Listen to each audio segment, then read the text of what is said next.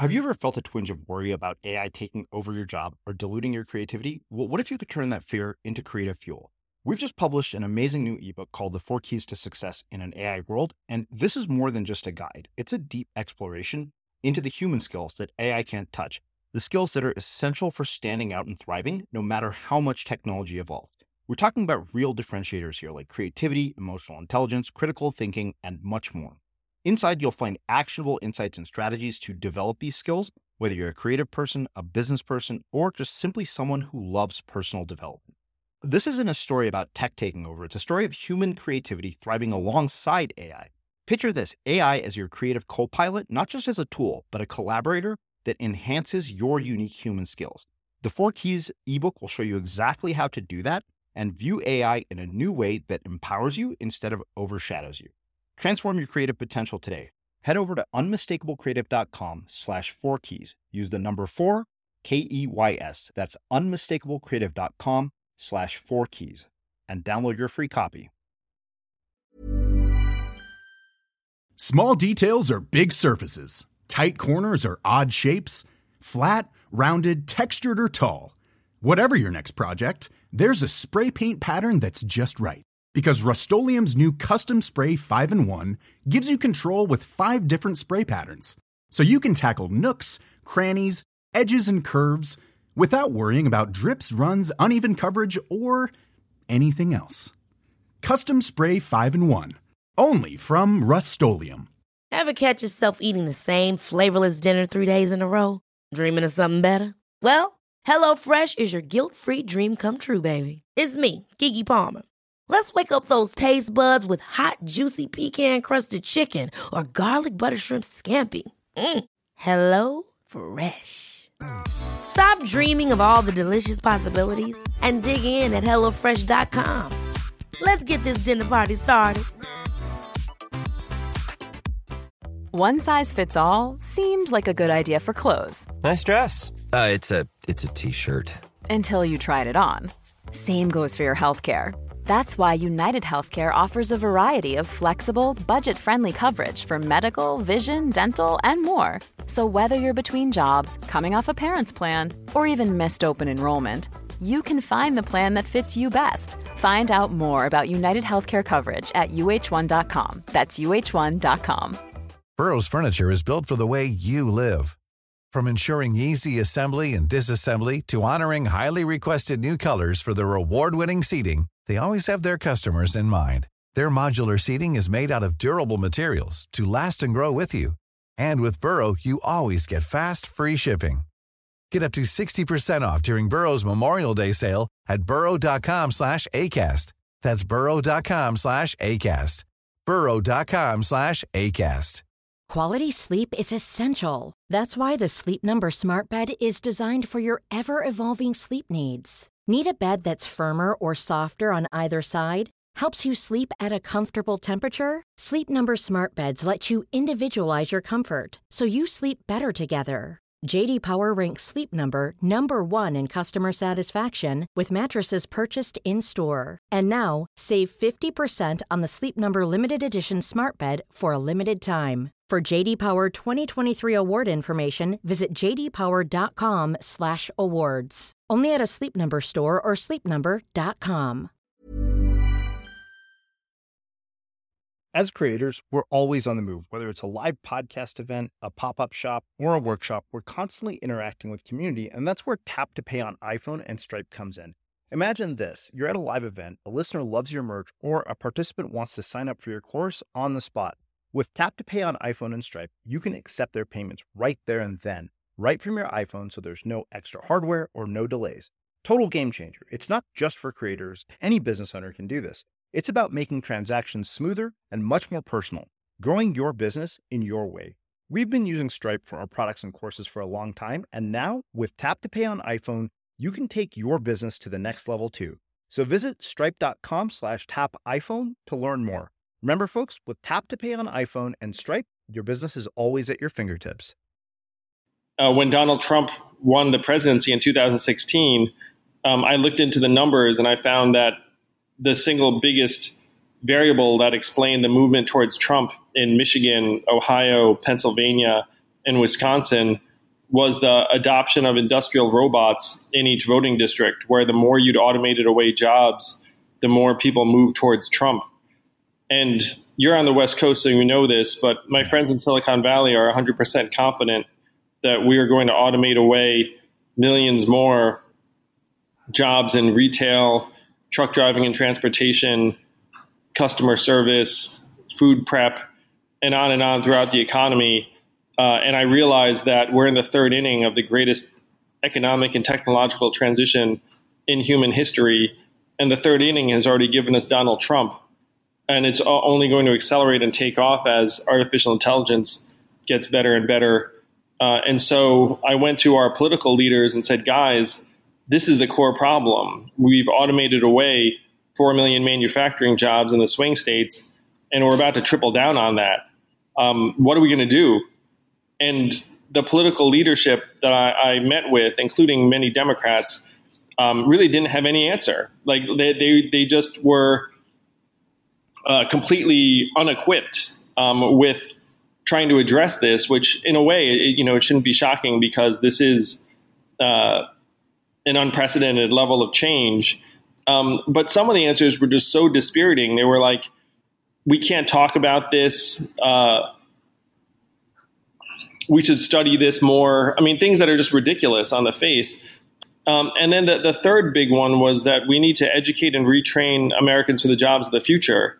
And as you know from having read my book, I looked into the data on federally funded retraining programs, and we're really, really terrible at it. The success rates are between 0 and 37%, and fewer than 10% of workers qualify. So our political leaders are suggesting a fantasy to the biggest set of economic and technological changes in history. And so that's when I realized that someone needed to bring real solutions to bear. And that's when I decided to run for president. So this was in early 2017. I'm Srini Rao, and this is the Unmistakable Creative Podcast, where you get a window into the stories and insights of the most innovative and creative minds who've started movements, built thriving businesses, written best-selling books, and created insanely interesting art. For more, check out our 500-episode archive at unmistakablecreative.com. Hey, it's Srini. Before you dig into today's podcast episode, I have a special announcement or invitation. I've put together a 2-day in-person event of learning, connection, communication, and collaboration with some of your favorite unmistakable creative guests. It's called the Architects of Reality because in 2 days, you'll learn how to purposely design a life you love, find your superpowers, and become the next best version of yourself. The last time we had an event like this, it was 2014, and we have no plans at all to make this an annual event, so it may not happen again until 2024. So this is the time. It's going to take place in April 2020, so that gives you plenty of time to make it happen. But to get on the list, go to unmistakablecreative.com/reality today so you don't miss out. And there's a link in the show notes too. I look forward to seeing your smiling faces in person. Again, that's unmistakablecreative.com/reality. Now, on with the show. Andrew, welcome to the Unmistakable Creative. Thanks so much for taking the time to join us. Thanks for having me. It's great to be here. Yeah, it is my pleasure to have you here. I have been really, really excited about getting the chance to talk to you. So I came across your book, The War on Normal People, while I was in a Barnes & Noble. And I remember I caught it out of the corner of my eye, and immediately I picked it up and took a picture of it and went home and ordered it on Amazon, only to learn that you were actually a 2020 presidential candidate. But before we get into all of that, I want to start by asking you, what social group were you a part of in high school, and what impact has that ended up having on the choices that you've made throughout your life and with your career? Well, I hung out with an eclectic mix of kids that were into alternative music. So we would listen to The Cure and The Smiths and New Order and groups like that. And so it was... I'm not sure how you would have categorized us. And it wasn't really like a fixed group either. So there were a couple of goth kids and then a couple of soccer playing guys who just liked the music. And for me, I was really glad to have the company because I was a very nerdy Chinese kid growing up. And I was one of the only Asian kids in my school. And so having people that shared a connection around music was really positive for me. Mm-hmm. As somebody who was one of the only Asian kids in your school, what was the whole race relation experience like for you at that time? Well, I think literally about 95 or 6% of the kids in the school were white. And so when you're in a group that's so predominantly white, race isn't really ever discussed in certain ways. I mean, for me, I just got a lot of chink and gook and stuff like that growing up. And I'm sometimes curious whether that still is the case around the country. I suspect that it is, because I feel like children are always going to be, geared towards seeking out whatever makes someone different. And then there is this culture around, obviously, not being offensive in various ways, but I'm sure that kids ignore all that. so there was never like a conversation about it, but it was just like, hey, chink, that sort of thing. I shouldn't laugh about it because it's not, it wasn't a good time at the time. So, one of the things that has really struck me about race is I went to Berkeley as an undergrad, which is this incredibly diverse place. And yet my parents met there, and my brother is named after the Lawrence Observatory. I knew that. And we will actually get to your parents because I do have questions about them.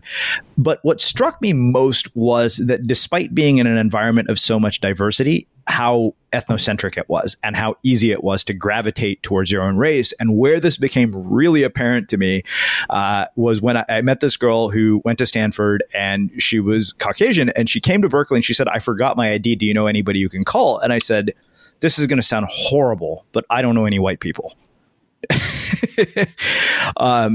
So I wonder, I guess, in the current day and age, as somebody who is running for president, who is looking at office, how do you think about the racial divide now, and where do we go from here? I mean, particularly, I'd imagine as an Asian American, when what has happened, with the current administration is a lot of divisiveness. How do you navigate that challenge? I mean, it took us, this long to get to a black president, but putting an Asian American in the White House, I think, comes with its own set of challenges. And how do you manage that perception with the public, which I realize is a landmine of a question? Well, no, I genuinely think that most Americans don't care about what race I am or their president is. They care about their own lives. And if I'm going to improve people's lives and people genuinely feel that that's my intention, then race is going to be very much something that, is like in the background. And now, this is not to say that I believe that people or Americans are race blind, because no one is race blind. And one of the reasons why sharing my childhood experience, I think, is helpful, is because I just assume there's a background level of racism going on all the time. But I think that Asian Americans have a very particular role to play and set of experiences that can be very helpful here. And I have a friend who says that we're something of like a distinct category. He has a joke where he said that an Asian American is going to wind up being president because it's going to irritate everybody, but not make anyone that upset. Wow. Well, I have to ask about your parents, who you said met at Berkeley. I wonder, were you like a typical Asian kid or typical Indian kid encouraged to do certain things? And how do you go from what you were told to do to saying, hey, I'm going to run for president, which, is really kind of, I guess, how do you get from high school to being a presidential candidate? Yeah, so my parents were very typical, and I did very typical Chinese American things. So what does that mean? I went to Chinese school on Saturday mornings. I took piano lessons from when I was 5. I played tennis because that was the sport of the time to just have on your transcript. I did a bit of martial arts, got more serious about that in my teenage years. And so all that was pretty typical. I think the biggest thing that was atypical was because I was in this environment where I was one of the only people of color or Asian kids, I felt like my masculinity was always in question. And that was exacerbated by the fact that I'd skipped a grade. So I was always smaller and scrawnier than everyone I was around. And so I had this real chip on my shoulder as a result, and always was trying to prove that I was tough, which included getting into and generally losing a lot of fights. I started going to the gym and working out very religiously in my later teen years, and got to a point where I could bench press a lot of weight. and so I think one of the things that was unusual about me, I think I had a very standard set of Asian American experiences, but I think my response to it was somewhat unusual in that I became quite angry and dedicated to proving any questions about my belongingness or masculinity wrong. Mm-hmm. So, I mean, what planted the whole seed for running for president? Because I know you went to Brown as an undergrad. Were you involved in politics there as a student? Were you involved in student government in high school? I mean, I know you did a bunch of other stuff. So how do you get from there to I'm going to run for president?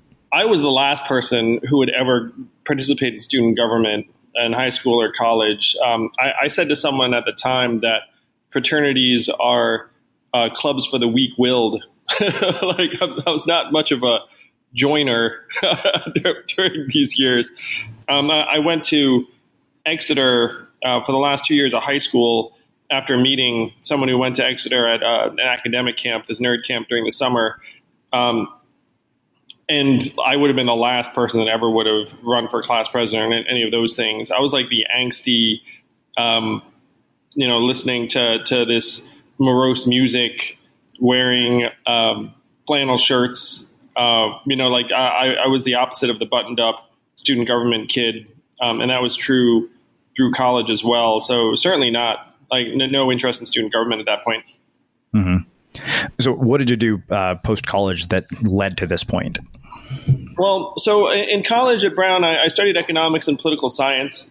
So I took an intellectual interest in policy and economics. And then I went to law school at Columbia. One thing I did do that was somewhat unusual for an Asian American was that I was on the debate team at Exeter, and I won a New England competition to a point where I went to the World Championships of Public Speaking and Debating in England as a senior in high school.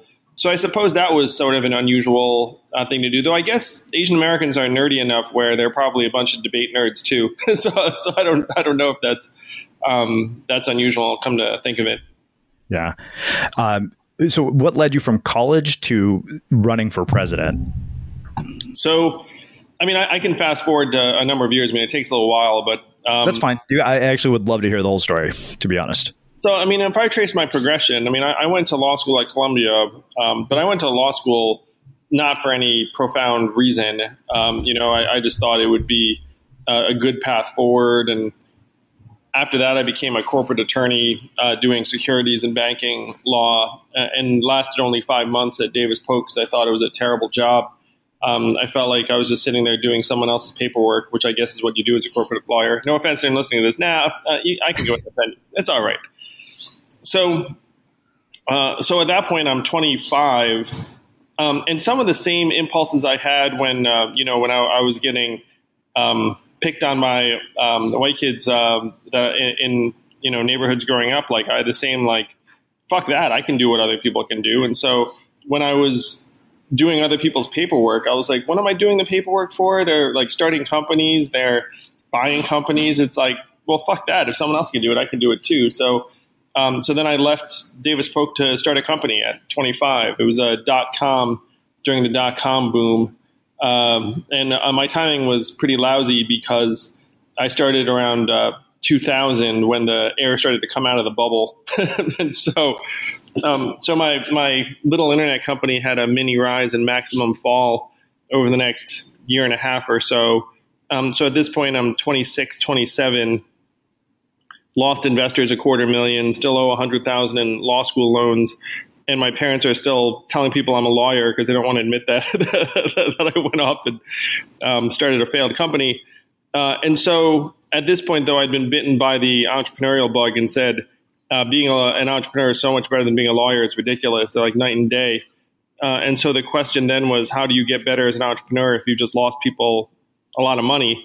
And so a lot of money, it's relative. I mean, it felt like a lot of money at the time. I guess it is still a lot of money. And so I joined another startup for a number of years as the vice president of something or other. It was a healthcare software company that had raised a few $1 million. And then I started throwing parties on the side and also teaching the GMAT on the side, because at this point I'd gotten so burned by my own company dying and another company dying that I worked at shortly thereafter that I always wanted multiple income streams. So I did this throughout much of my 20s. I worked at a healthcare software company, threw parties, and taught the GMAT. Wow, that's an odd combo of skills to lead to a presidential candidate. But all right, well, so this is years ago. I'm in my 40s now. I mean, you're trying to trace it back to college. I mean, I was a scrappy entrepreneurial type, which I actually will say is not terrible training for being a presidential candidate, because the processes are more similar than most would believe or think. Yeah, definitely. So when you had that first failure with a startup, how did you not let it become all consuming? How did you manage your psychology and get yourself back up? Because I know for a lot of people, those kinds of failures can be debilitating, all consuming, or just become such a part of their identity that they can't recover from them. Well, it was really rough. I mean, I remember lying on the floor, looking up at the ceiling, being like, what the heck happened? And, my parents, again, were very concerned. And, I'd go outside and say, well, the sun's still shining. And if you talk to someone, they don't realize that you're a failed entrepreneur and that your net worth is negative $100,000 unless you are stupid enough to tell them. So it sucked. And it did a number on my confidence for a while. But eventually you do recover. I did have a chip on my shoulder where I was like, okay, that did not work, but I have to make the next thing work. And it turns out the healthcare software company I worked at for a number of years did not take off. And so by the time I arrived at my next opportunity, I was very, very hungry. But defeat is real. There is a dark side to entrepreneurship where if you know people who failed, I definitely know not a lot of people who failed, you do bounce back and grow, and you use what you've learned to get stronger, but it can break people for sure. Mm. So what made you decide to run for president? I'll skip forward a bit to the present day. So I just regaled you with some tales from my 20s. I spent my early 30s growing and running an education company that grew to become number one in the U.S. and was then acquired by the Washington Post in 2009. So then after I'd made some money, I looked at the list of problems that bothered me. And the biggest problem at that point was that we had so much talent and energy heading to investment banks and management consulting firms and corporate law firms on the coasts. And I thought, what a disaster. These people are all doing these jobs that they don't even like and that aren't moving society forward in any meaningful way. And I'm sure, you graduated from business school, you probably have friends who resemble that. Mm-hmm. And so I said, well, how do you change that? And so the way I came up with to change it was starting an organization called Venture for America. I donated $120K to seed the organization and raised another few $100,000. And what Venture for America does is we go around recruiting enterprising, ambitious, smart college graduates who want to be entrepreneurs. And then we train them with McKinsey and IDEO. And then we send them to startup companies in Detroit, Cleveland, St. Louis, Baltimore, Birmingham, New Orleans, and other cities around the country to help create job growth. So this was my big give back move, was that I was going to train hundreds and thousands of young entrepreneurs who are going to go on to create thousands of American jobs. So I started this organization in 2011, and now it's grown and grown. The budget's gone up like 25x since when I started it. And there was a movie about us that's now on Netflix called Generation Startup. So that's what I've been up to for the last 7 years. And this does lead me to why I'm running for president now, is that I had not spent time in Michigan or Ohio or Louisiana or Alabama or Western Pennsylvania before starting Venture for America. And I saw firsthand the aftermath of the automation of millions of manufacturing jobs, where a place like Detroit was built for a population of 1.7 million people, and it now has 680,000 people. So despite the heroic efforts on the ground, a lot of parts of Detroit, you look up and they're just blasted out, abandoned neighborhoods. And so I thought, oh my gosh, the devastation in these communities, and not just economic devastation, but there was a lot of human devastation and cultural devastation. There's a lot of despair, a lot of anger. And so when Donald Trump won the presidency in 2016, I looked into the numbers and I found that the single biggest variable that explained the movement towards Trump in Michigan, Ohio, Pennsylvania, and Wisconsin was the adoption of industrial robots in each voting district, where the more you'd automated away jobs, the more people moved towards Trump. And you're on the West Coast, so you know this, but my friends in Silicon Valley are 100% confident that we are going to automate away millions more jobs in retail, truck driving and transportation, customer service, food prep, and on throughout the economy. And I realized that we're in the third inning of the greatest economic and technological transition in human history. And the third inning has already given us Donald Trump. And it's only going to accelerate and take off as artificial intelligence gets better and better. And so I went to our political leaders and said, guys, this is the core problem. We've automated away 4 million manufacturing jobs in the swing states, and we're about to triple down on that. What are we going to do? And the political leadership that I met with, including many Democrats, really didn't have any answer. Like they just were completely unequipped with trying to address this, which in a way, it shouldn't be shocking because this is an unprecedented level of change. But some of the answers were just so dispiriting. They were like, we can't talk about this. We should study this more. I mean, things that are just ridiculous on the face. And then the third big one was that we need to educate and retrain Americans for the jobs of the future. And as you know from having read my book, I looked into the data on federally funded retraining programs, and we're really, really terrible at it.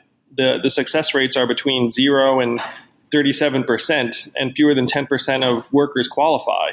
So our political leaders are suggesting a fantasy to the biggest set of economic and technological changes in history. And so that's when I realized that someone needed to bring real solutions to bear. And that's when I decided to run for president. So this was in early 2017. Wow. Okay. So many questions come from that. Well, first off, I appreciate you bringing up what the middle of the country is like. I had a mentor who had a project where he visited all 50 states, worked one-on-one with 500 people, and started a business in an industry he knew nothing about. And one of the things that struck me in the conversations that I had with him was he said, when you live on the coasts, you have a really warped perception of America.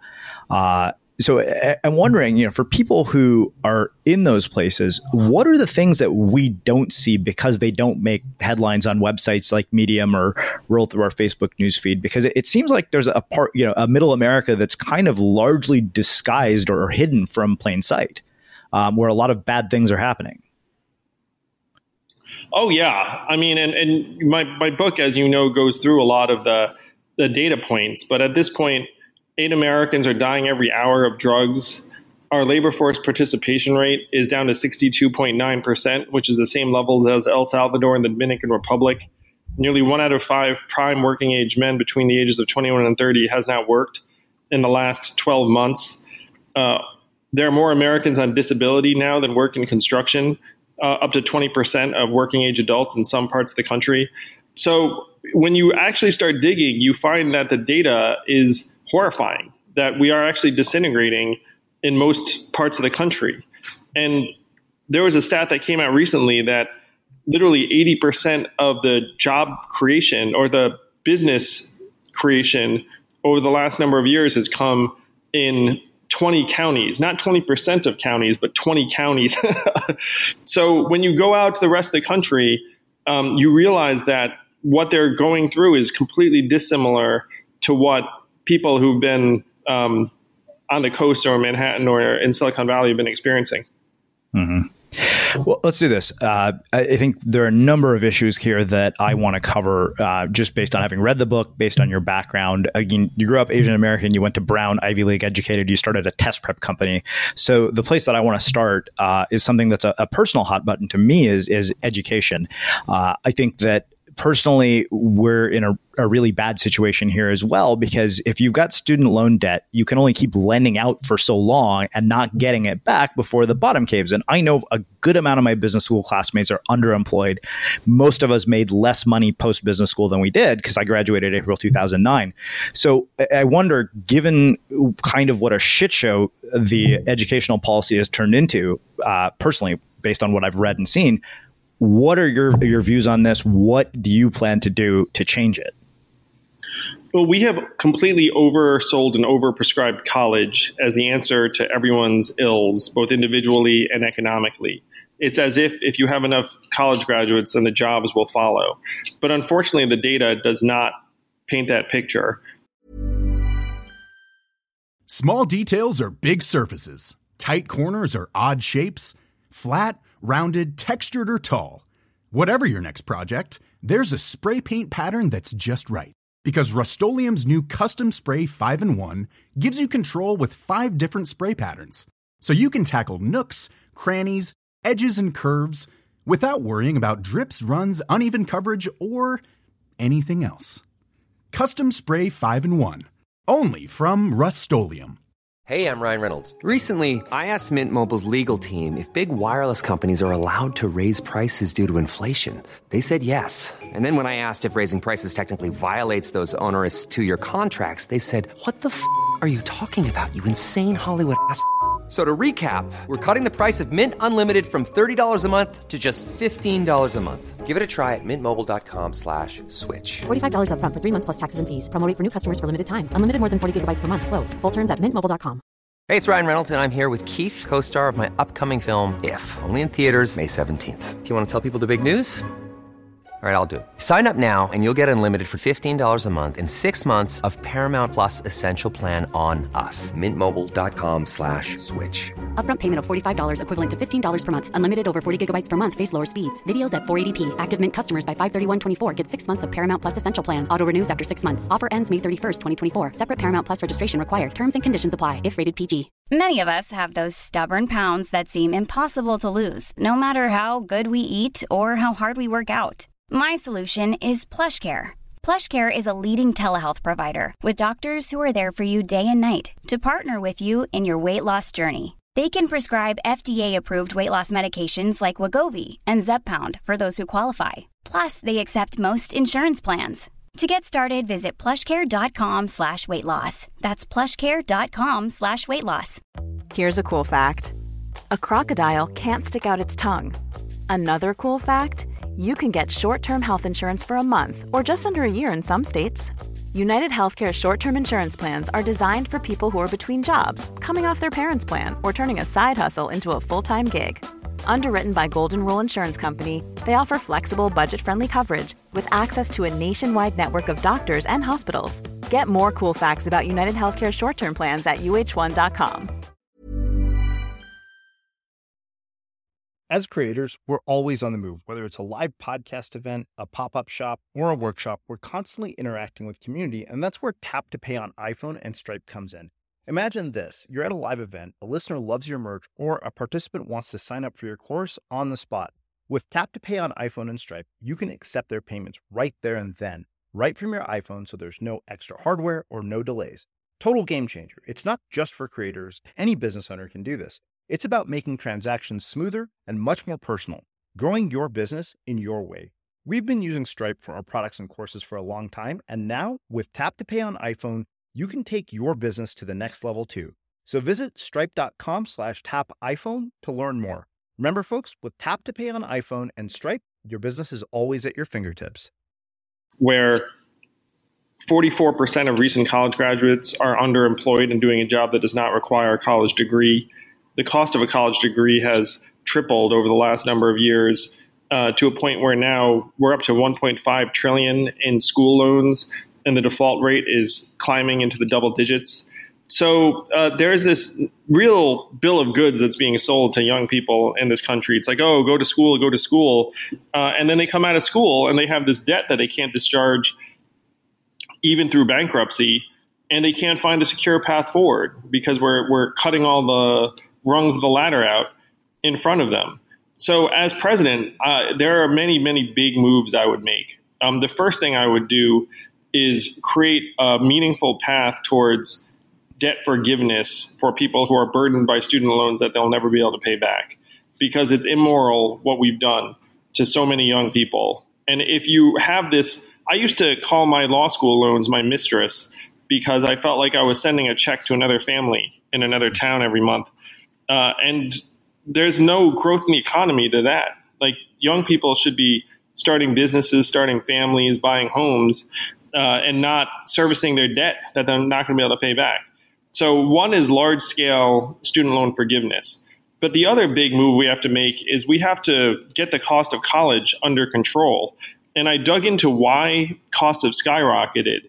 And it's not teachers, it's not even facilities, it's administrators, where the number of administrators in these schools has shot up 250% from the 70s and 80s.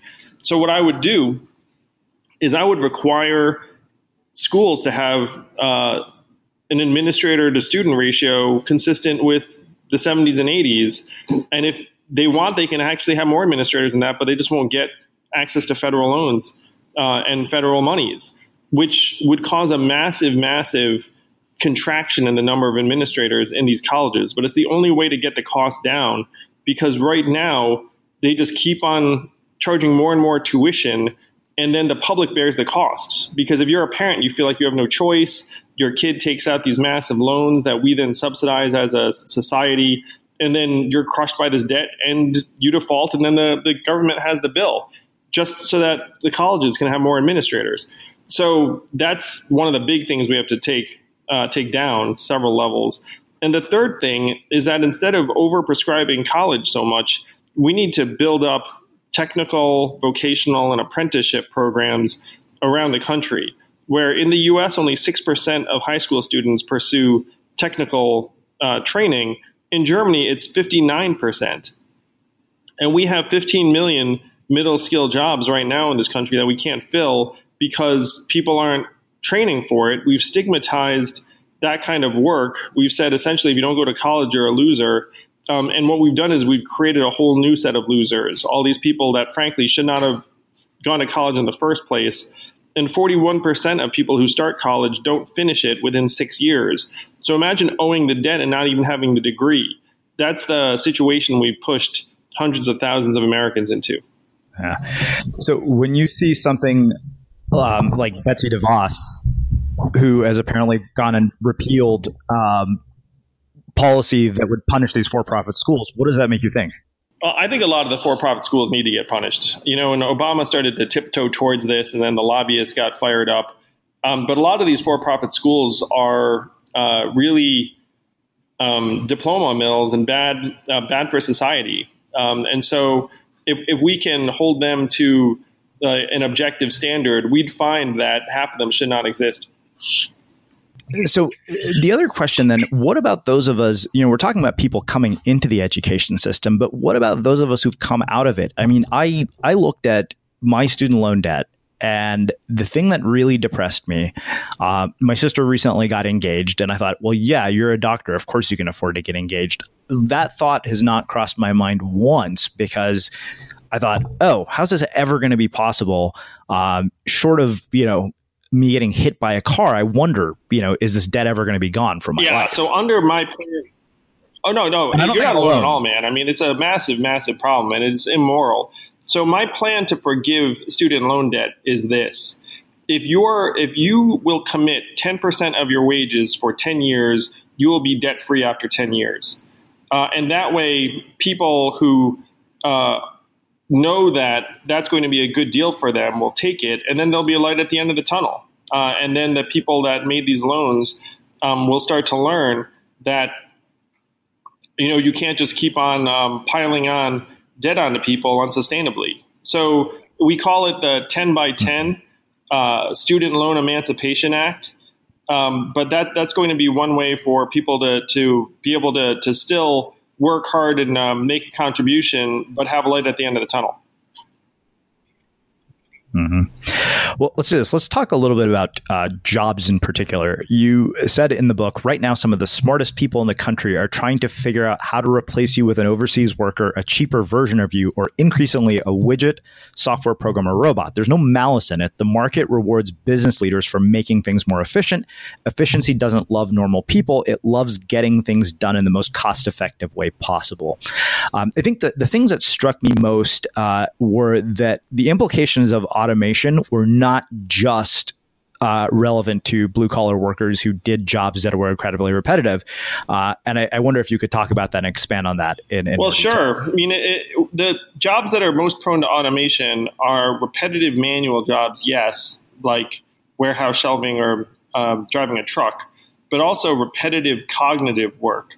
And I can tell you as a former corporate lawyer that a lot of professional services work is repetitive cognitive. So we're talking about corporate lawyers, accountants, bookkeepers, journalists in many cases, radiologists. There are many professions that involve taking a lot of data, insurance, they're taking a lot of data and processing it in repetitive ways. The Federal Reserve categorizes 44% of jobs as either repetitive manual or repetitive cognitive. So we're definitely not just talking about blue-collar workers. It's one reason why so many college graduates are finding themselves underemployed, that a lot of the traditional white-collar roles are getting automated more and more. Mm-hmm. So, I mean, I think that takes us into a natural segue to what is one of the biggest parts of your platform, which is this idea of universal basic income. So I think the biggest question, I was amazed to see how polarized the response was when I asked the question on Facebook, what do you think of universal basic income? And, some people said it was inevitable. Others were just livid about the idea. They thought it was terrible. So one, can you address the objections that people would have? I think that the big question is how are we going to pay for it? But more importantly, what is going to be the economic impact of having universal basic income? The impact of universal basic income, according to the Roosevelt Institute, would be a huge upstep in growth, where it would grow the economy by about 13% or $2.5 trillion per year, and it would create 4.5 million new jobs nationwide. Because right now, 59% of Americans can't afford an unexpected $500 bill. So if you put money into people's hands, they're going to spend it on car repairs, books for their kids, nights out, things that drive the economy forward.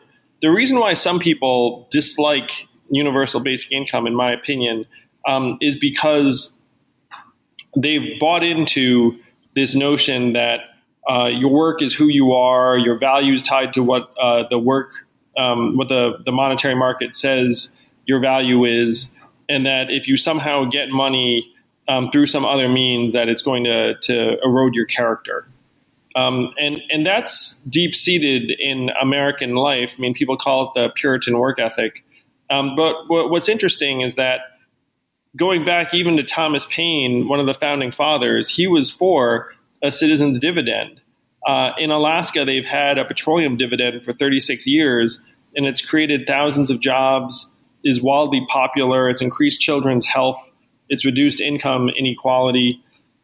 The thing that excites me most about universal basic income is its effect on families and children day to day, where when families received cash, in one study in North Carolina, children's personalities changed to become more agreeable and conscientious. And as a parent, those things would be great in your kids.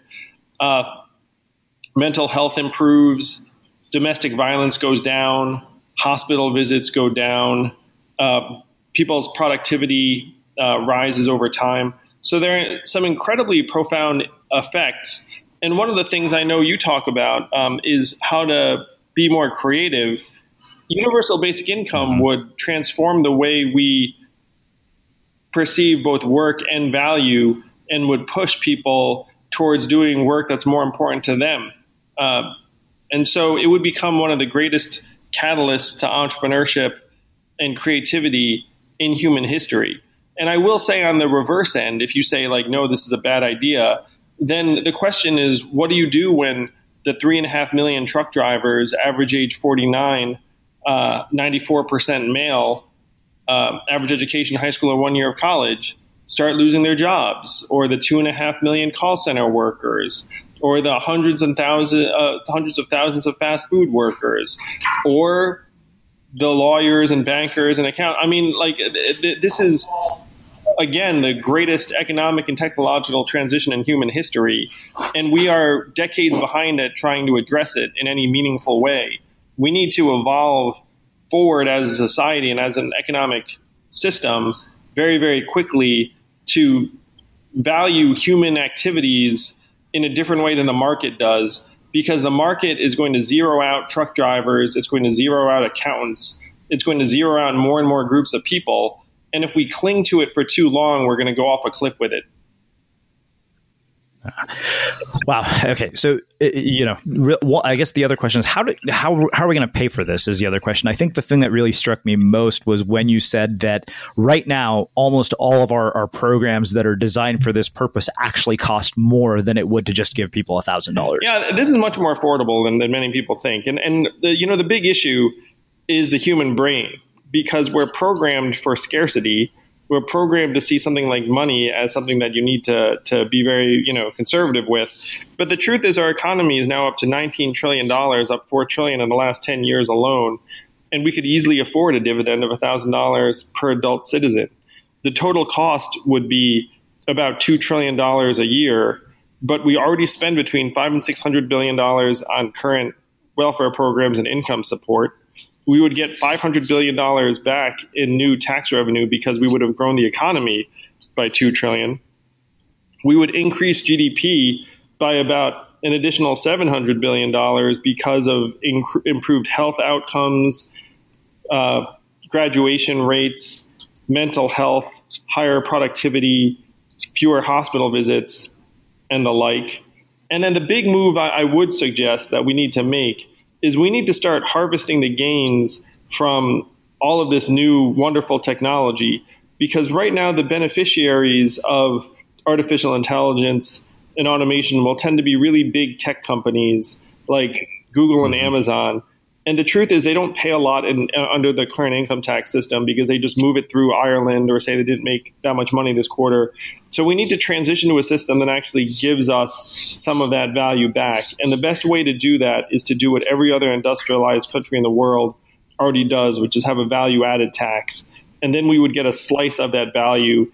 And a value-added tax at half the European level would be enough to pay for universal basic income of $1,000 a month, if you include current spending, economic growth, and the cost savings from keeping people out of the emergency room, out of jail, out of homelessness services, because we start spending much, much more money when people become dysfunctional. This is actually going to pay for itself. This is another thing that you said, is that capitalism is like our mentor and guiding light to who we've listened to for years. He helped us make great decisions for a long time, but at some point he got older and tempted with his friend in technology. Together they became more extreme. Now, I remember when Barack Obama ran for office, there was a lot of talk about holding Wall Street accountable, changing a sort of value system that's almost driven entirely by greed, that really, at the end of the day, causes a lot of inequality. And I wonder if people have gotten really bitter or have lost faith in the idea that anybody who's in government would actually do something about this, and that it's not just rhetoric to get elected. And I'm not saying that you're saying that, but I'm just curious how you deal with that narrative that is possibly going on inside the American people when they've seen this happen with more than one president. Well, a lot of Americans have lost faith in government, and you can see it on both sides. of the aisle. I mean, our government has become this flopping appendage that's like trailing society. And we all look at it and we're like, oh, and so it is true is that it's very hard for many people to regard government as a real solution.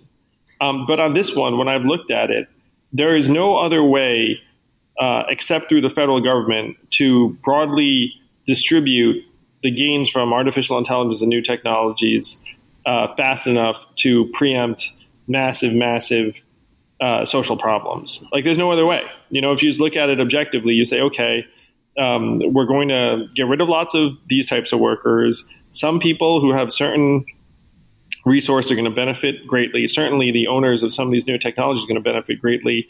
How are you going to get through this if the government is decades behind as it currently is? There's really no way. And so that's why I'm running for president, is because I see what is necessary and that our political establishment is decades behind this challenge. But to your point, we have lost faith in our government to solve these problems, but we have to reinvigorate our government to rise to this challenge, because there's no other way.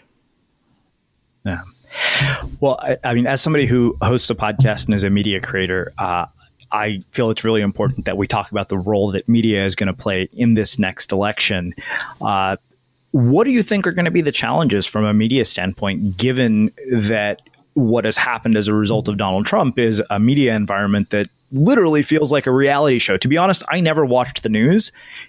I nowadays watch it because I genuinely find what a shit show it is so entertaining. It actually is like a straight up movie. I remember Seth Meyers said, he's like, can you imagine if they tried to make a movie about this? It would be terrible because it would be so much less crazy than the real thing.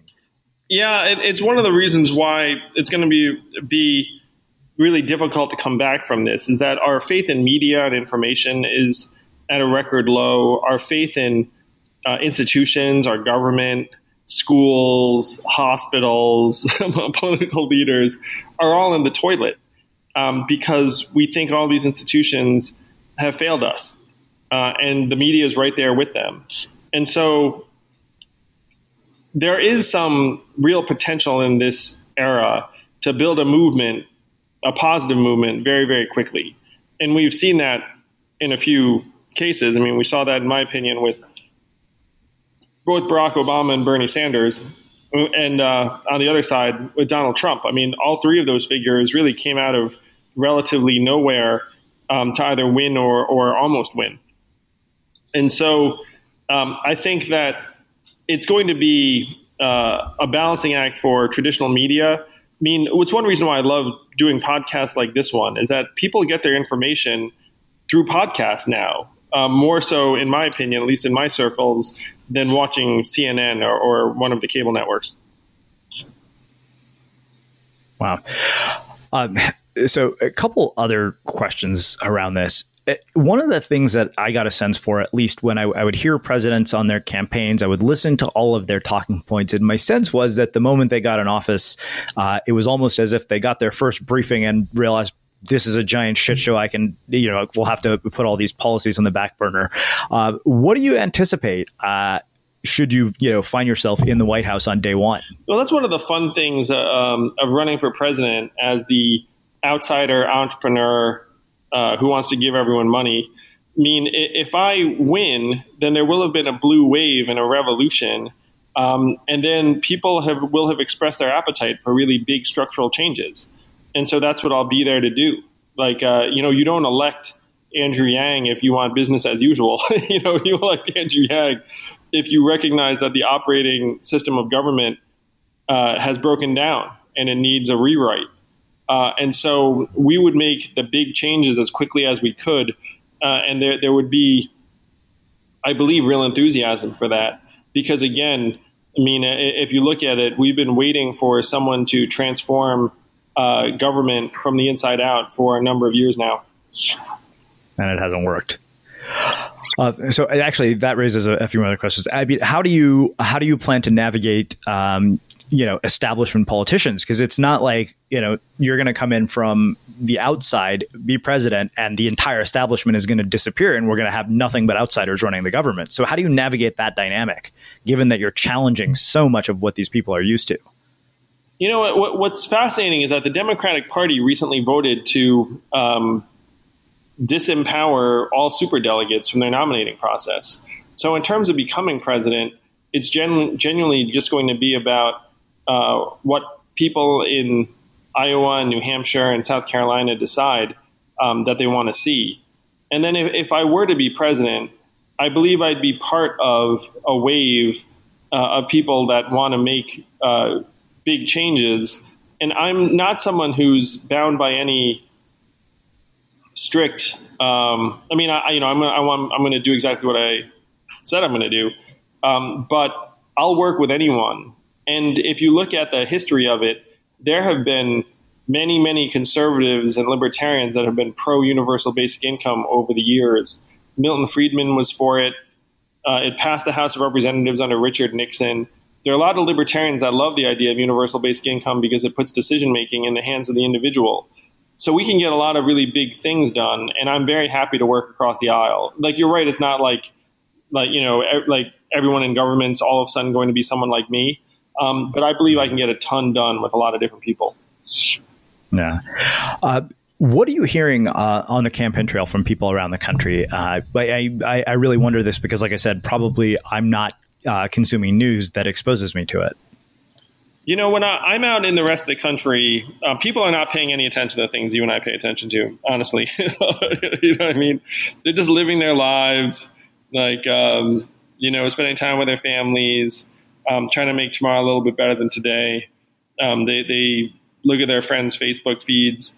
I mean, it's been really educational for me. I mean, just yesterday, I was in Iowa speaking to a group of union workers, and their perspective also is very different from many of the people that I spent time with in New York City. So I've learned a lot, and I would say that Americans are really hungry for change and a government that will work for them. That they're also very good, decent people that just want to make better lives for themselves and their families. Mm-hmm. Well, I want to leave you with two final questions. If you could say anything to people who are listening to this, regardless of what side of the aisle they fall on, what is the message that you want to share with them? Or why should they vote for you, I guess, is really where we're headed. Well, I'm an entrepreneur, and I'm just trying to solve a problem. And in this case, it happens to be the biggest problem, perhaps, in human history, which is that human labor is becoming less and less central to the economy. And it sounds futuristic and far out to some people. They're probably not the people listening to this podcast. But we have to move society forward in meaningful ways very, very quickly because technology is speeding up, artificial intelligence is coming fast, and our political establishment is totally not up for the challenge. So if you believe that our government has to speed up and our society has to speed up, and the quickest way to do that is to transform the way people experience value and work in our society, then please do support my campaign at yang2020.com. We need you. We need the forward-thinking creators to get on board with the fact that our society does not have to just keep on steering into the ditch, which is where it's heading now. It's disintegrating under our feet. Together, we can build a human-centered economy where the market serves us instead of us all serving as inputs for the market. Amazing. So I'm going to finish with our final question, even though it probably would have been much better just to end there, which is how we finish all of our interviews, the unmistakable creative. What do you think it is that makes somebody or something unmistakable? I think as an entrepreneur, what's funny, and the slogan for this campaign is humanity first. It's also invest in people. Those are like the two slogans we use. And that what makes someone unmistakable is when they become more themselves. It's like as a kid, you're yourself for the most part. And then you get trained in how to be something else. And then over time, you unlearn all of that training and you become more yourself again. And so I think the more human you are and the more yourself you are, then the more unmistakable you become. And it's a real privilege when you can marry that essence with your work. It's a rare gift, but we have to fight for it for ourselves and for the people in our lives, and really eventually for people in our society. Because right now, more and more people are being pushed to become less and less human, and it's going to destroy us over time. Well, I think that makes a really beautiful and fitting and thought-provoking end to a conversation that has really kind of blown my mind. I can't thank you enough for taking the time to join us and share your story and your insights with our listeners. Where can people find out more about your books? I know you mentioned the campaign website. Where else can they connect with you online if they want to chat with you or say hello? Oh, yeah. So you can follow me on Twitter at Andrew Yang VFA, which stands for Venture for America. Just Google Andrew Yang and come find me. The website's yang2020.com. If you want to dig into all the research and the facts and figures, my book, The War on Normal People, is available, on Amazon and the rest of it. But please do come join me in this campaign, and let's fight for humanity, because we can build the society that we all know is possible, but it's going to have to be us. Certainly no one else is going to do it for us. Well, I think that makes a very fitting end to our conversation. And for everybody listening, we'll wrap the show with that. Thank you for listening to this episode of the Unmistakable Creative Podcast. While you were listening, were there any moments you found fascinating, inspiring, instructive, maybe even heartwarming? Can you think of anyone, a friend or a family member who would appreciate this moment? If so, take a second and share today's episode with that one person, because good ideas and messages are meant to be shared. Small details are big surfaces. Tight corners are odd shapes. Flat, rounded, textured, or tall. Whatever your next project, there's a spray paint pattern that's just right. Because Rust-Oleum's new Custom Spray 5-in-1 gives you control with 5 different spray patterns. So you can tackle nooks, crannies, edges, and curves without worrying about drips, runs, uneven coverage, or anything else. Custom Spray 5-in-1. Only from Rust-Oleum. Mom deserves the best, and there's no better place to shop for Mother's Day than Whole Foods Market. They're your destination for unbeatable savings, from premium gifts to show-stopping flowers and irresistible desserts. Start by saving 33% with Prime on all body care and candles. Then get a 15-stem bunch of tulips for just $9.99 each with Prime. Round out Mom's menu with festive rosé, irresistible berry chantilly cake, and more special treats. Come celebrate Mother's Day at Whole Foods Market. Planning for your next trip? Elevate your travel style with Quince. Quince has all the jet-setting essentials you'll want for your next getaway, like European linen, premium luggage options, buttery soft Italian leather bags, and so much more. And it's all priced at 50 to 80% less than similar brands. Plus, Quince only works with factories that use safe and ethical manufacturing practices. Pack your bags with high-quality essentials you'll be wearing for vacations to come with Quince. Go to quince.com/trip for free shipping and 365-day returns. Ever catch yourself eating the same flavorless dinner 3 days in a row? Dreaming of something better? Well, HelloFresh is your guilt-free dream come true, baby. It's me, Keke Palmer. Let's wake up those taste buds with hot, juicy pecan-crusted chicken or garlic butter shrimp scampi. Hello Fresh. Stop dreaming of all the delicious possibilities and dig in at HelloFresh.com. Let's get this dinner party started. Planning for your next trip? Elevate your travel style with Quince. Quince has all the jet-setting essentials you'll want for your next getaway, like European linen, premium luggage options, buttery soft Italian leather bags, and so much more. And is all priced at 50 to 80% less than similar brands. Plus, Quince only works with factories that use safe and ethical manufacturing practices. Pack your bags with high-quality essentials you'll be wearing for vacations to come with Quince. Go to quince.com/pack for free shipping and 365-day returns.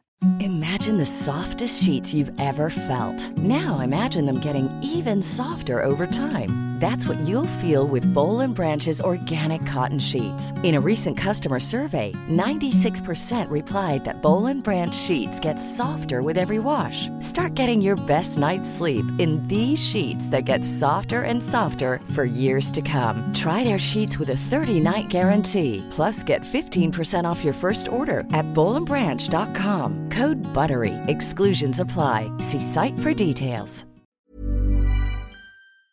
Have you ever felt a twinge of worry about AI taking over your job or diluting your creativity? Well, what if you could turn that fear into creative fuel? We've just published an amazing new ebook called The 4 Keys to Success in an AI World, and this is more than just a guide. It's a deep exploration into the human skills that AI can't touch, the skills that are essential for standing out and thriving, no matter how much technology evolved. We're talking about real differentiators here, like creativity, emotional intelligence, critical thinking, and much more. Inside, you'll find actionable insights and strategies to develop these skills, whether you're a creative person, a business person, or just simply someone who loves personal development. This isn't a story about tech taking over. It's a story of human creativity thriving alongside AI. Picture this, AI as your creative co-pilot, not just as a tool, but a collaborator that enhances your unique human skills. The 4 Keys ebook will show you exactly how to do that and view AI in a new way that empowers you instead of overshadows you. Transform your creative potential today. Head over to unmistakablecreative.com/4keys. Use the number 4, KEYS. That's unmistakablecreative.com/4keys and download your free copy.